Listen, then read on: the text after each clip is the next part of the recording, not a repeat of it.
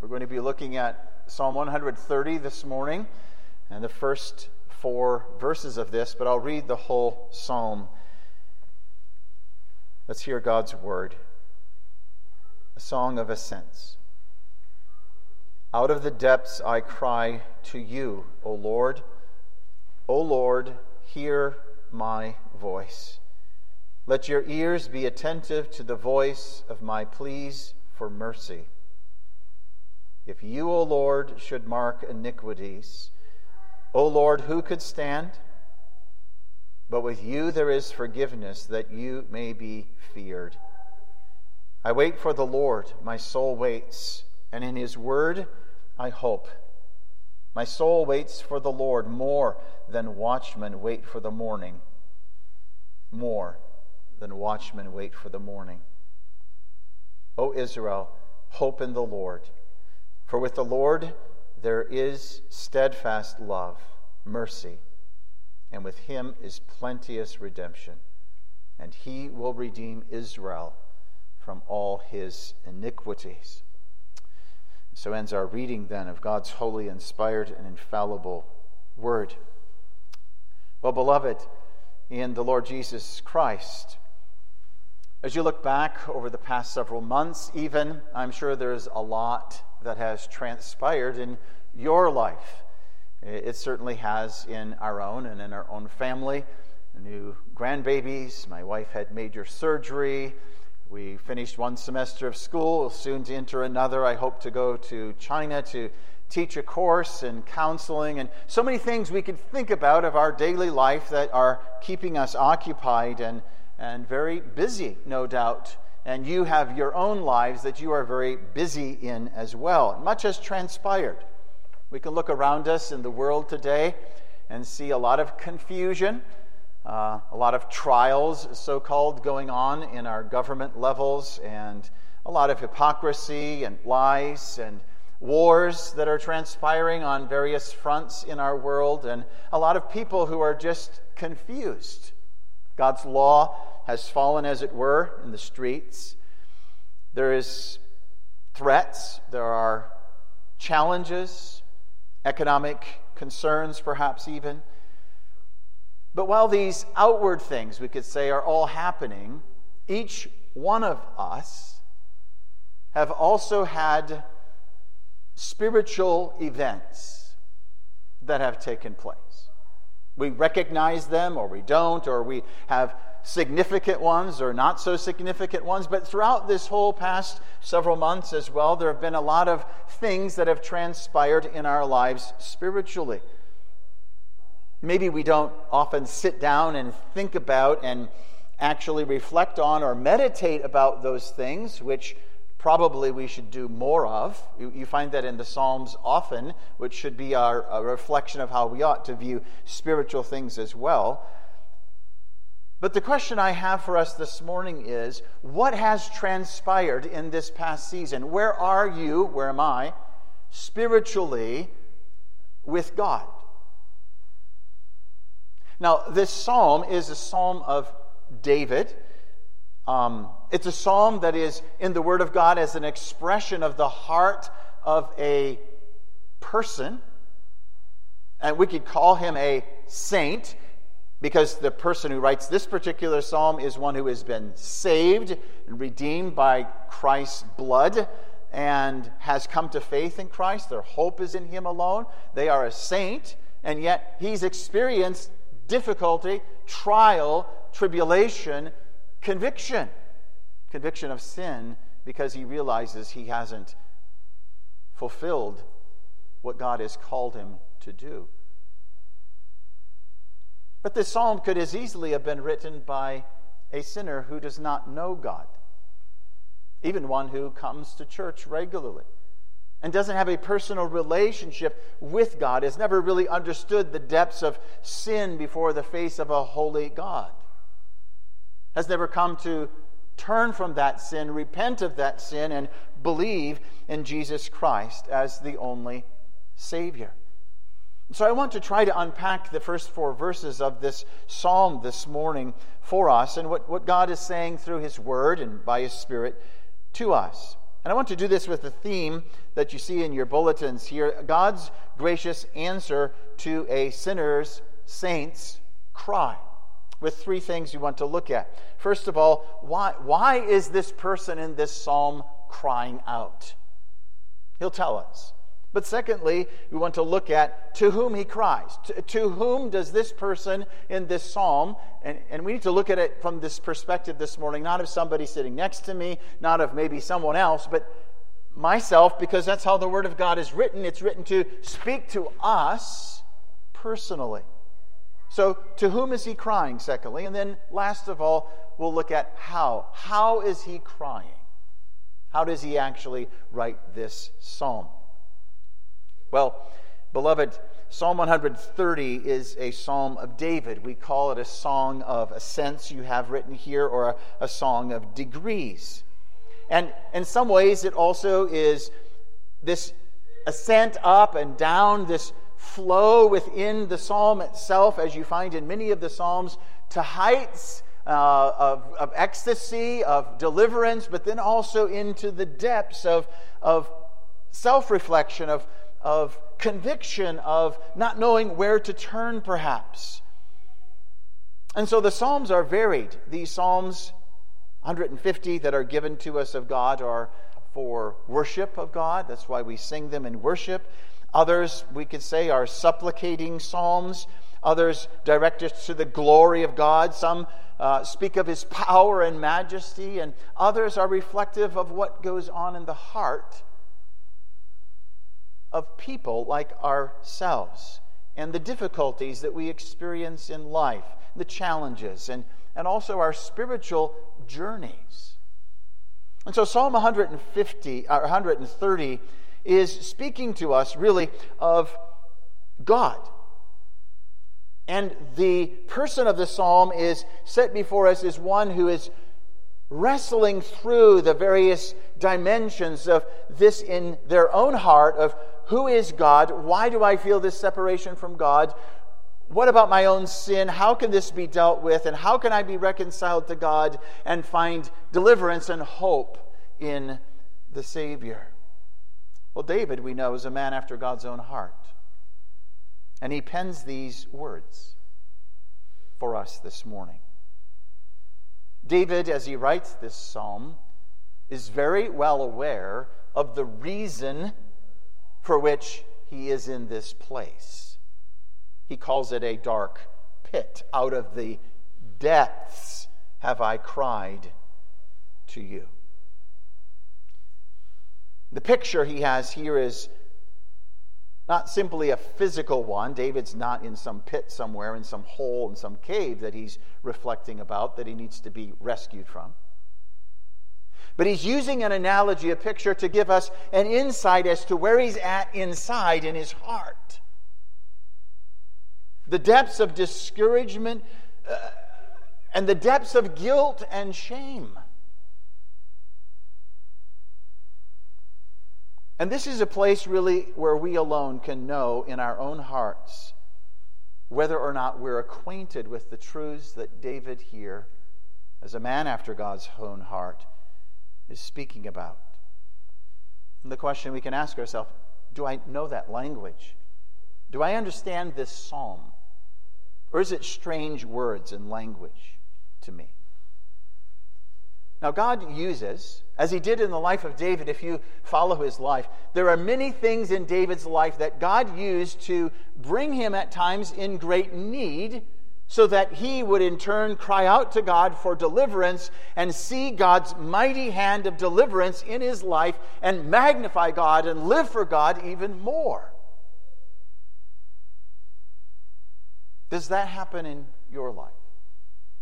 Even the outward circumstances that we began with, all these difficulties in our land and in your life, and maybe economically or whatever's happening in your life with relationships and difficulties, God doesn't just bring those on us or bring them to pass in our life to crush us and destroy us. Not at all. He brings us and allows us to come into these positions and places to draw us out, to draw us to himself, to redeem us and to forgive us.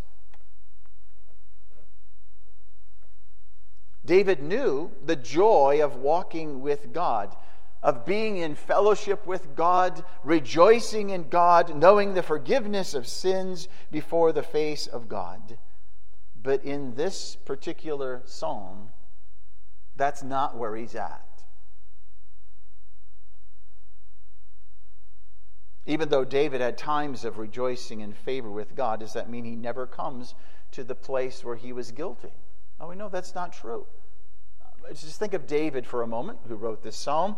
He had a time in his life when he sinned grievously with Bathsheba. And Nathan, the prophet, comes to him and tells him the parable of the one sheep and the other man who had so many sheep. And when David hears this, he hears what this rich man had done to the one sheep of the other man, and he rises up in anger.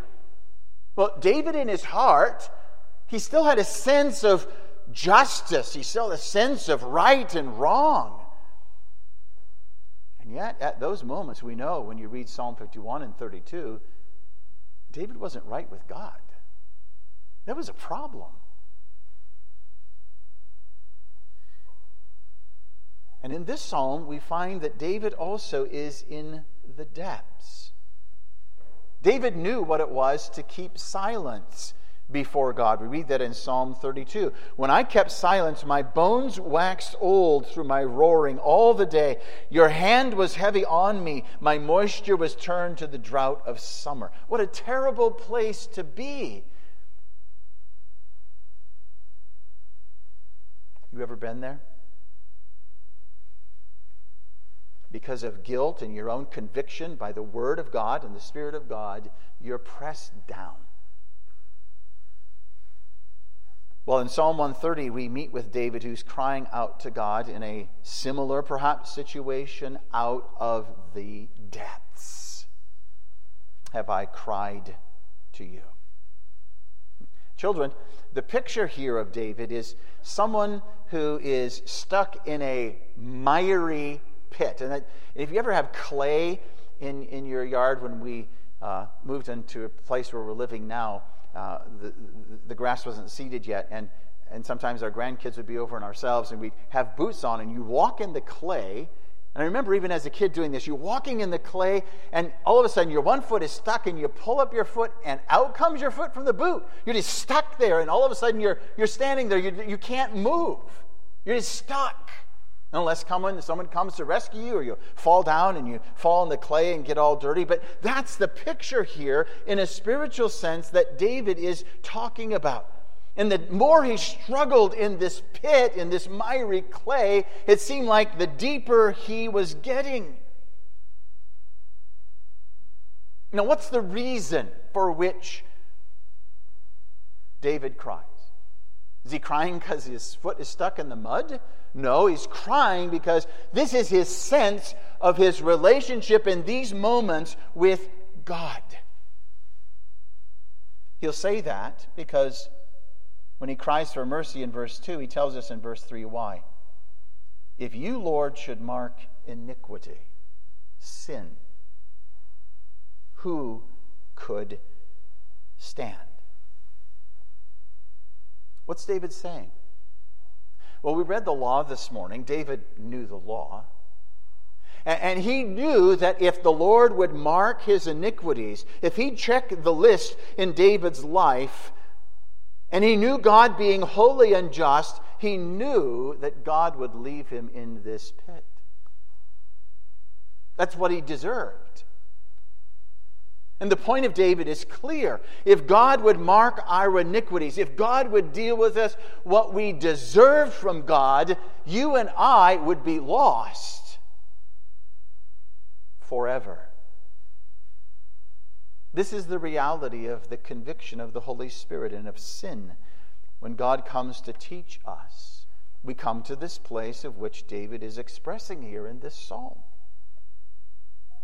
And it's not because we've just offended some list of rules, some 10 words of the law. It's because we've offended him who gave it, who created us. And we recognize we've sinned not just against some statement of law, but we've sinned against a person, a God who created us.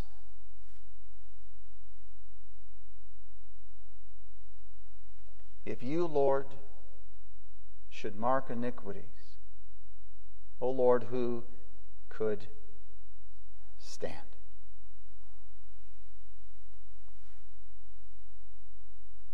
You ever been there? Are you there now, perhaps?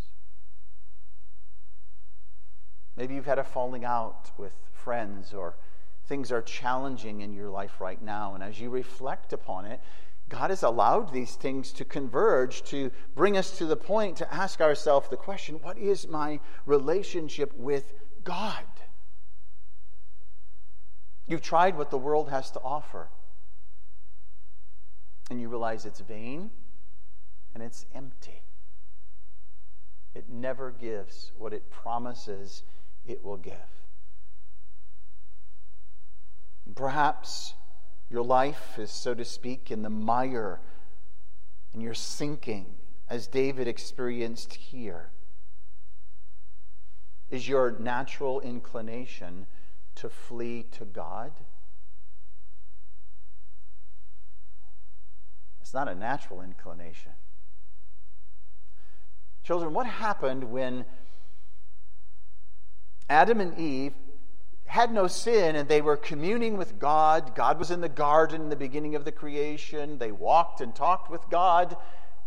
But when they fell, when they sinned against God, and God comes walking in the garden, what happens to Adam and Eve? They actually run. That's our natural inclination. So what we see in this psalm here is really an inclination of someone who knows God, who has tasted of God, even though some of that taste of who God is His holiness and His majesty and His glory and His justice, yet there is this inclination to God to stand before Him and acknowledge Him. Oh Lord, if you would mark iniquities, who could stand? Have you ever struggled with guilt over your sin that you've committed? And shame in your own heart for what you've done? That's where David is. Maybe even someone here might say, but you don't know. You don't know me. No one here knows me. There's no forgiveness for me. I've sinned beyond what God could forgive. That's precisely what the devil would want us to think. He wants us to think we're past, we're sunk, we're dead. The waves have come over us, there's no hope. That's why we're here this morning. Because the Word of God proclaims forgiveness, it proclaims mercy in our God, it proclaims life. And that brings us then to our second thought, to whom he cries. David is actually crying out to God, the God of the Old Testament, who's the same as the God today, of course, but David knew this God of the Old Testament who had given his holy law. He knew that he stood before God condemned because he was the lawgiver. He was fully aware of God's holiness and His justice. There's a peculiar expression in Job. He makes this statement in Job 14:17. He says, "My transgression is sealed up in a bag, and you sew up my iniquity." The idea is of Job and of David here in this psalm is a perception that God knows perfectly every thought, every word, every action that has arisen from my heart that was not in conformity to Him, His law, His truth. And we're guilty because we've broken the law. We've transgressed against this God.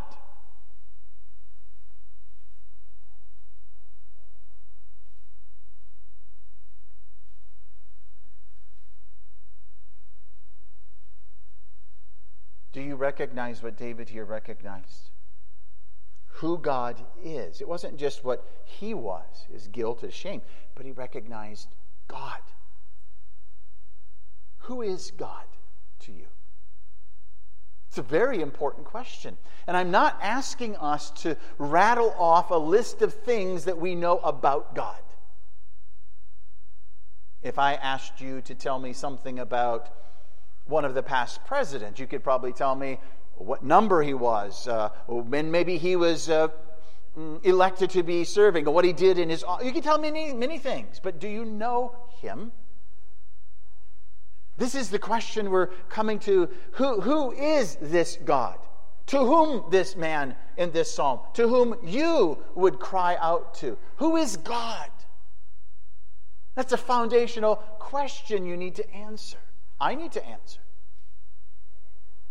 Because I've known people who've grown up in the church their whole life, who have a distorted view, who have a misconception of who God, though He's told us who He is, they still misconceive of Him for who He is. And in a sense, we only have an idol in our eye, in our imagination.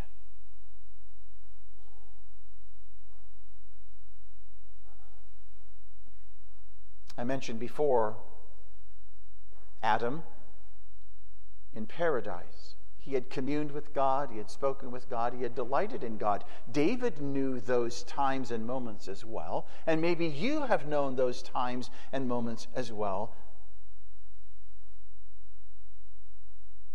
But when God came into the garden after he had sinned, he suddenly saw a different view. His eyes now had been opened in a way he had never seen before. He needed to know God rightly. Not only that He was holy and just, but that He is one who delights in showing mercy. And so while there is holiness to be seen in the Garden of Eden, there is another garden that we need to come to this morning. That is the Garden of Gethsemane. That's where we see God Himself here on earth for who He really is. There we see not the first Adam, but the second Adam, Christ. He's the sinless Lamb of God. And what's happening in that garden? Well, you children, you know this too. When we talk about the Garden of Gethsemane and we talk about Good Friday and what's happening as Jesus, who lived his whole life for 30-some years, has come now to the culmination of why he's here. He's in this garden and he has left the disciples a little distance, and he goes into the center of the garden and he falls down on his face. And he's weeping, and he's so pressed down in his heart and his spirit and his soul that even his sweat becomes as drops of blood. What's happening there? The fullness of what David was experiencing here. If you, Lord, would mark iniquities, O Lord, who could stand?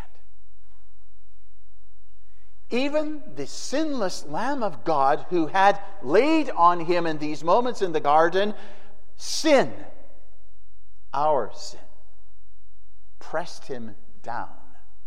Who could stand? God, in his holy justice and wrath, is pressing down, was marking, as it were, iniquity after iniquity after iniquity, and putting it on his Son. That's the end, we could say, of God marking iniquity.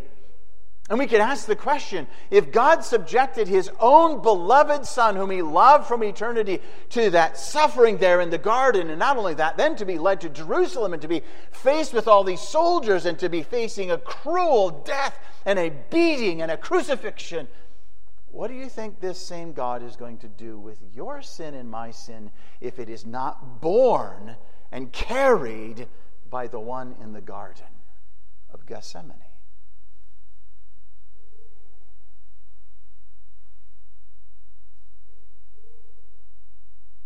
If God's own Son had to cry out, my God, why have you forsaken me?" where would we appear? If thou, Lord, shouldst mark iniquities, O Lord, who should stand?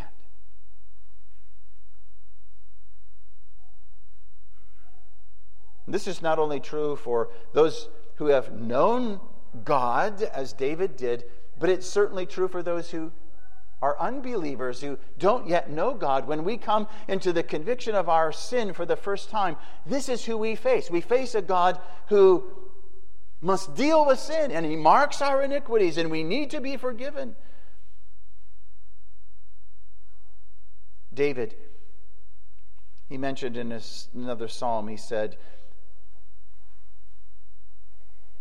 I sought the Lord, my soul ran in the night and did not cease. My soul refused to be comforted.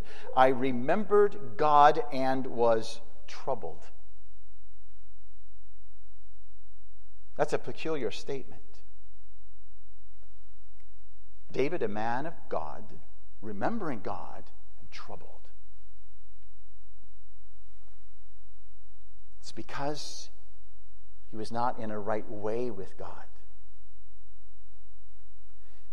He had experienced God's forgiveness and deliverance, but had chosen at times to walk in another path. And that can happen to believers when we backslide, when we sin against God. And so David was distressed, and his thoughts were, how is God going to deal with sin? And perhaps your life is like David's. Do you have a besetting sin, perhaps, that God is pointing to and dealing with in your life that needs to be confessed?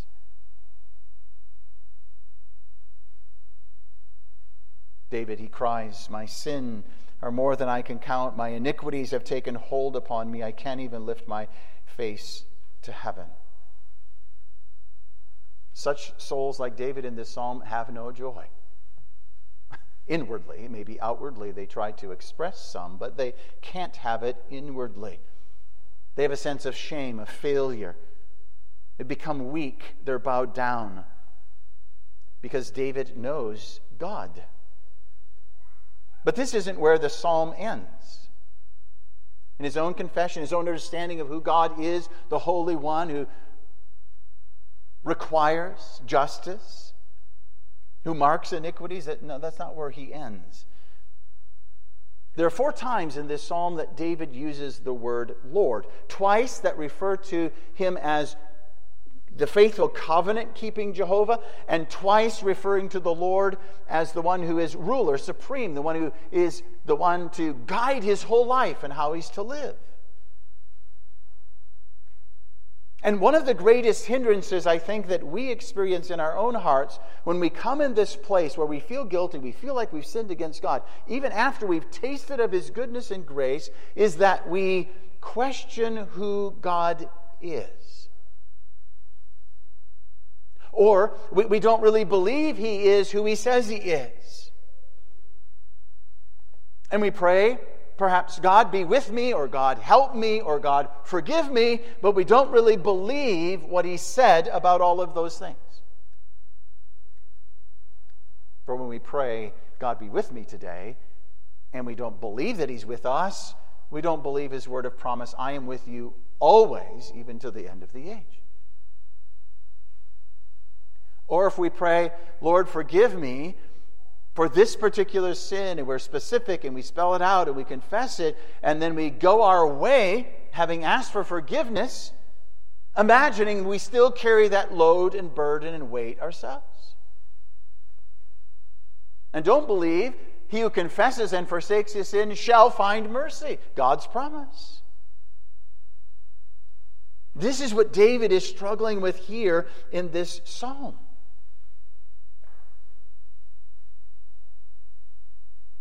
He confesses his sin, and he confesses who the Lord is. He believes, he trusts in the Lord, Jehovah.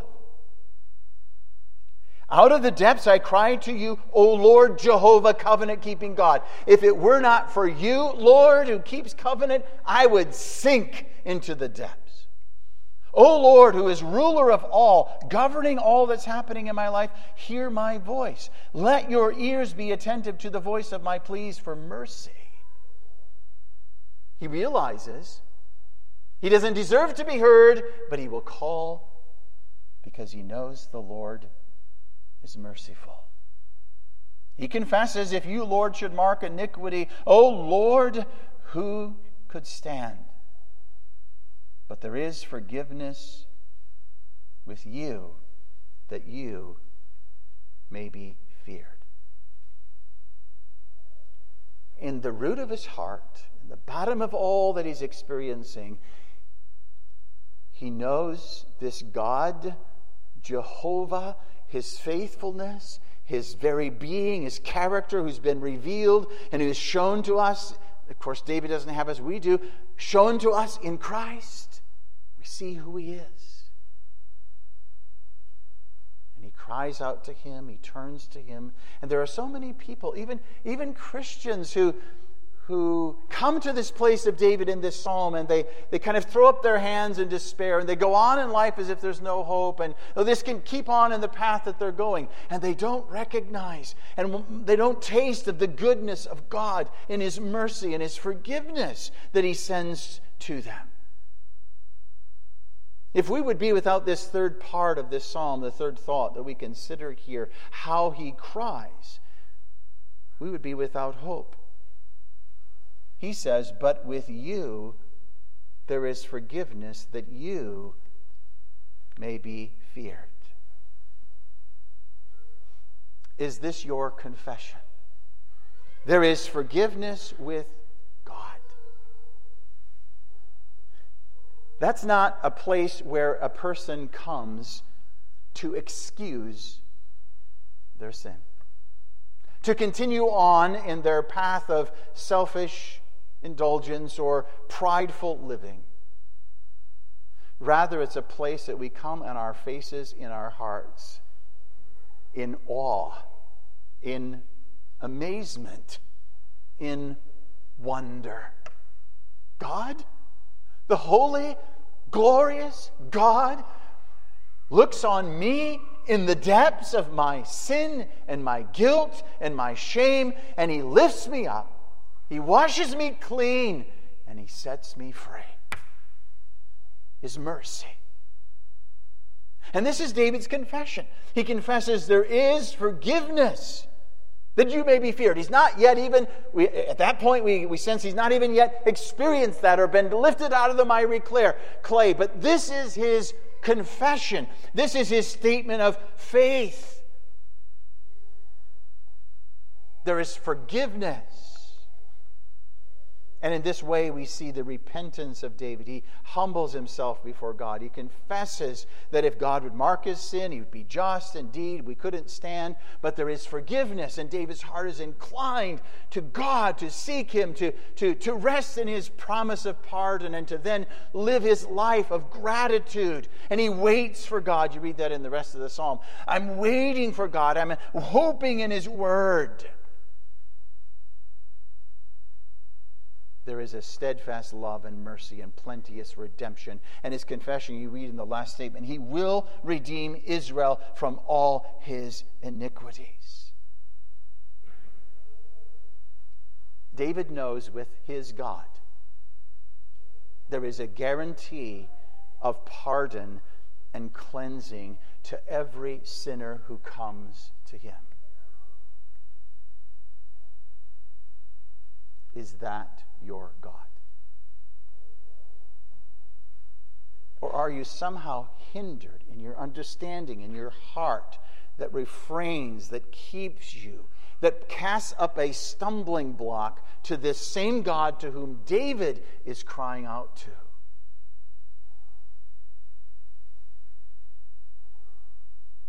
If we didn't have this hope and this confidence and this assurance, we'd be no different than many other religions today. You need to pray for a certain amount of time. You need to have this kind of thing happen to you. You need to be grieved this amount, or you need to have this kind of experience, or whatever it might be, before you can believe God will forgive you. And they keep burdened souls under bondage and despair. But what we're saying here, and David is saying here, is that having a sense of God's justice and holiness and judgment, there is a hope of forgiveness that drives out terror from our hearts, There is a hope in the mercy of God that draws us to Him, to believe in Him. Let me read you something Calvin says about this passage. He says, "It is no doubt true that the sinner who, alarmed at the divine threatening, is tormented in himself. He does not despise God, yet he shuns Him." So he's saying there's a sinner who's alarmed hearing about God and His threatening and His law. He's tormented in his own heart and his own conscience. He doesn't despise God. He confesses God to be holy and just, yet he shuns Him, Calvin says. He's staying away. He doesn't run to God. And notice what Calvin says immediately. He says, "And this shunning of Him is downright apostasy and rebellion." He goes on to say, "It follows that men never serve God aright unless they know and believe that He is a gracious and merciful being." That's why we come together on the Lord's days, to remind ourselves from the promises of God Himself, there is forgiveness with God, that He may be feared. Forgiveness is only because of and through the work of Christ. That's what we think about, we reflect upon. That's why when we have the Lord's Supper even, and the sacraments that are administered, it is pointing us again and again to Christ, His fullness, His completeness, and what He has accomplished.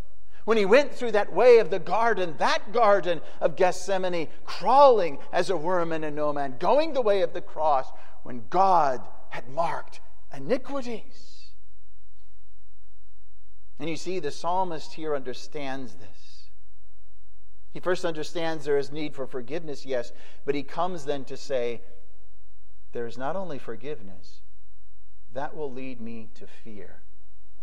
Not the kind of fear that we think of as slavish fear, a fear that's frightened and afraid and runs the other way as Adam in the garden.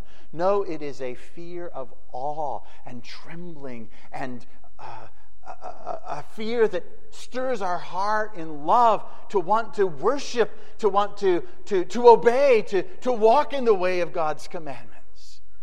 That's a broken and a contrite heart before God that delights in God.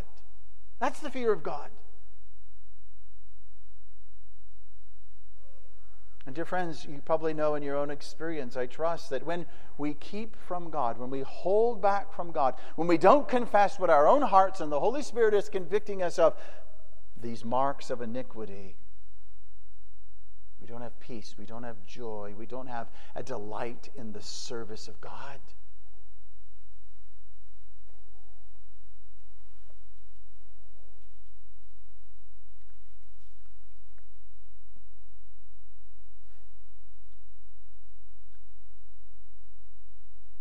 There is forgiveness that you may be feared.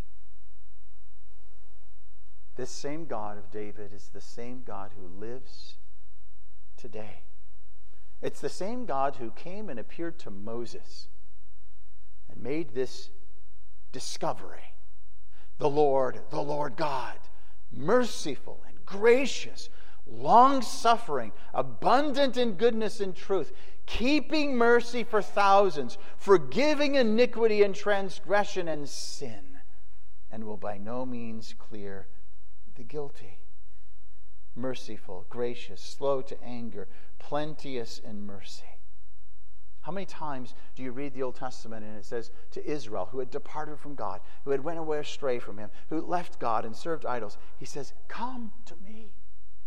O house of Israel, I don't delight in your destruction, but turn to me and live. There's forgiveness with me, and you will live."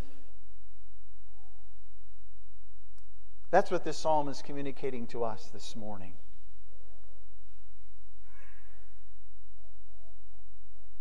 What is hindering you from coming to this God daily to know this forgiveness, to live out of this forgiveness, to fear God as he ought to be feared. Is it your sin?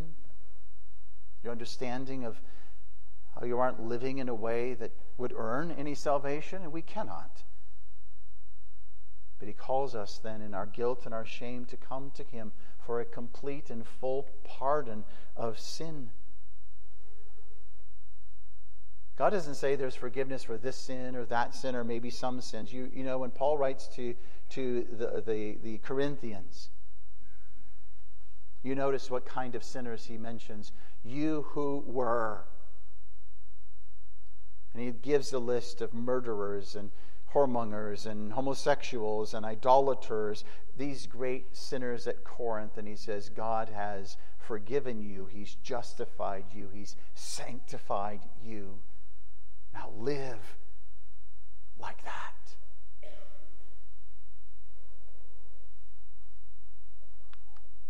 The Lord comes to us and says, everyone that thirsts, come to the waters. You who don't have money, come buy. Eat. Yea, come buy milk and honey and wine without money and without price. I know it's impossible to believe ourselves. It's when we rightly understand our sin, when we rightly understand who God is, we wonder, how could God forgive me? And yet his word is so clear and abundant of grace and mercy that comes to us. He is full of pardon and mercy. God sent his Son into the world not to condemn the world, but to save it. All who come to him, he will in no wise cast out. And yet maybe someone would say, but you don't know me, and it seems like I'm at the end of the road. Well, I leave you with this illustration that somewhat helps us understand. The grand chess champion was examining a painting hanging on an art gallery wall. And the artist who had painted this match between the devil and a young man was entitled Checkmate. And the devil was gleefully looking at the chessboard, knowing that he gained a victory over this young man. And the young man is sitting in panic and distress, not knowing what to do. And the chess champion, who had played so many games, was pondering the picture of the chessboard and layout of all the pieces. And finally, after several minutes, he smiled slightly and turned to the curator of the museum and said, I have good news for the man in the picture. He still has a move. Satan wants us to imagine there's no moves left. We're sunk in the mire and the depths beyond hope. And David comes in this psalm and he says, as it were, there's one move left. It's God, who is merciful and gracious. There is forgiveness with God, that he may be feared. And I say to you then, wait as David does. Wait on the Lord, eager to know this experience and this reality in your heart, hoping in the Lord. There is steadfast love, plenteous redemption. He will redeem Israel from all his iniquities. Let's pray. Merciful and gracious God, may we know the reality of what David experienced in this psalm in our own hearts. That those who may be burdened and weighed down with sin may know the cleansing and pardon possible in the blood of the Lamb, and that knowing this we may fear you as we ought. It would be evident in our words, in our conversation, in our lives. Lord, give that not one here who knows of this weight and burden would not turn to you today believing, hoping that with thee there is forgiveness and pardon and cleansing, even for the greatest of sinners. And that those who have tasted of this truth and who know this truth, that our mouths may be opened also to extol and to magnify the Lord our God, and to praise him, to fear him, as we are called. So hear our prayer, we ask in Jesus' name. Amen.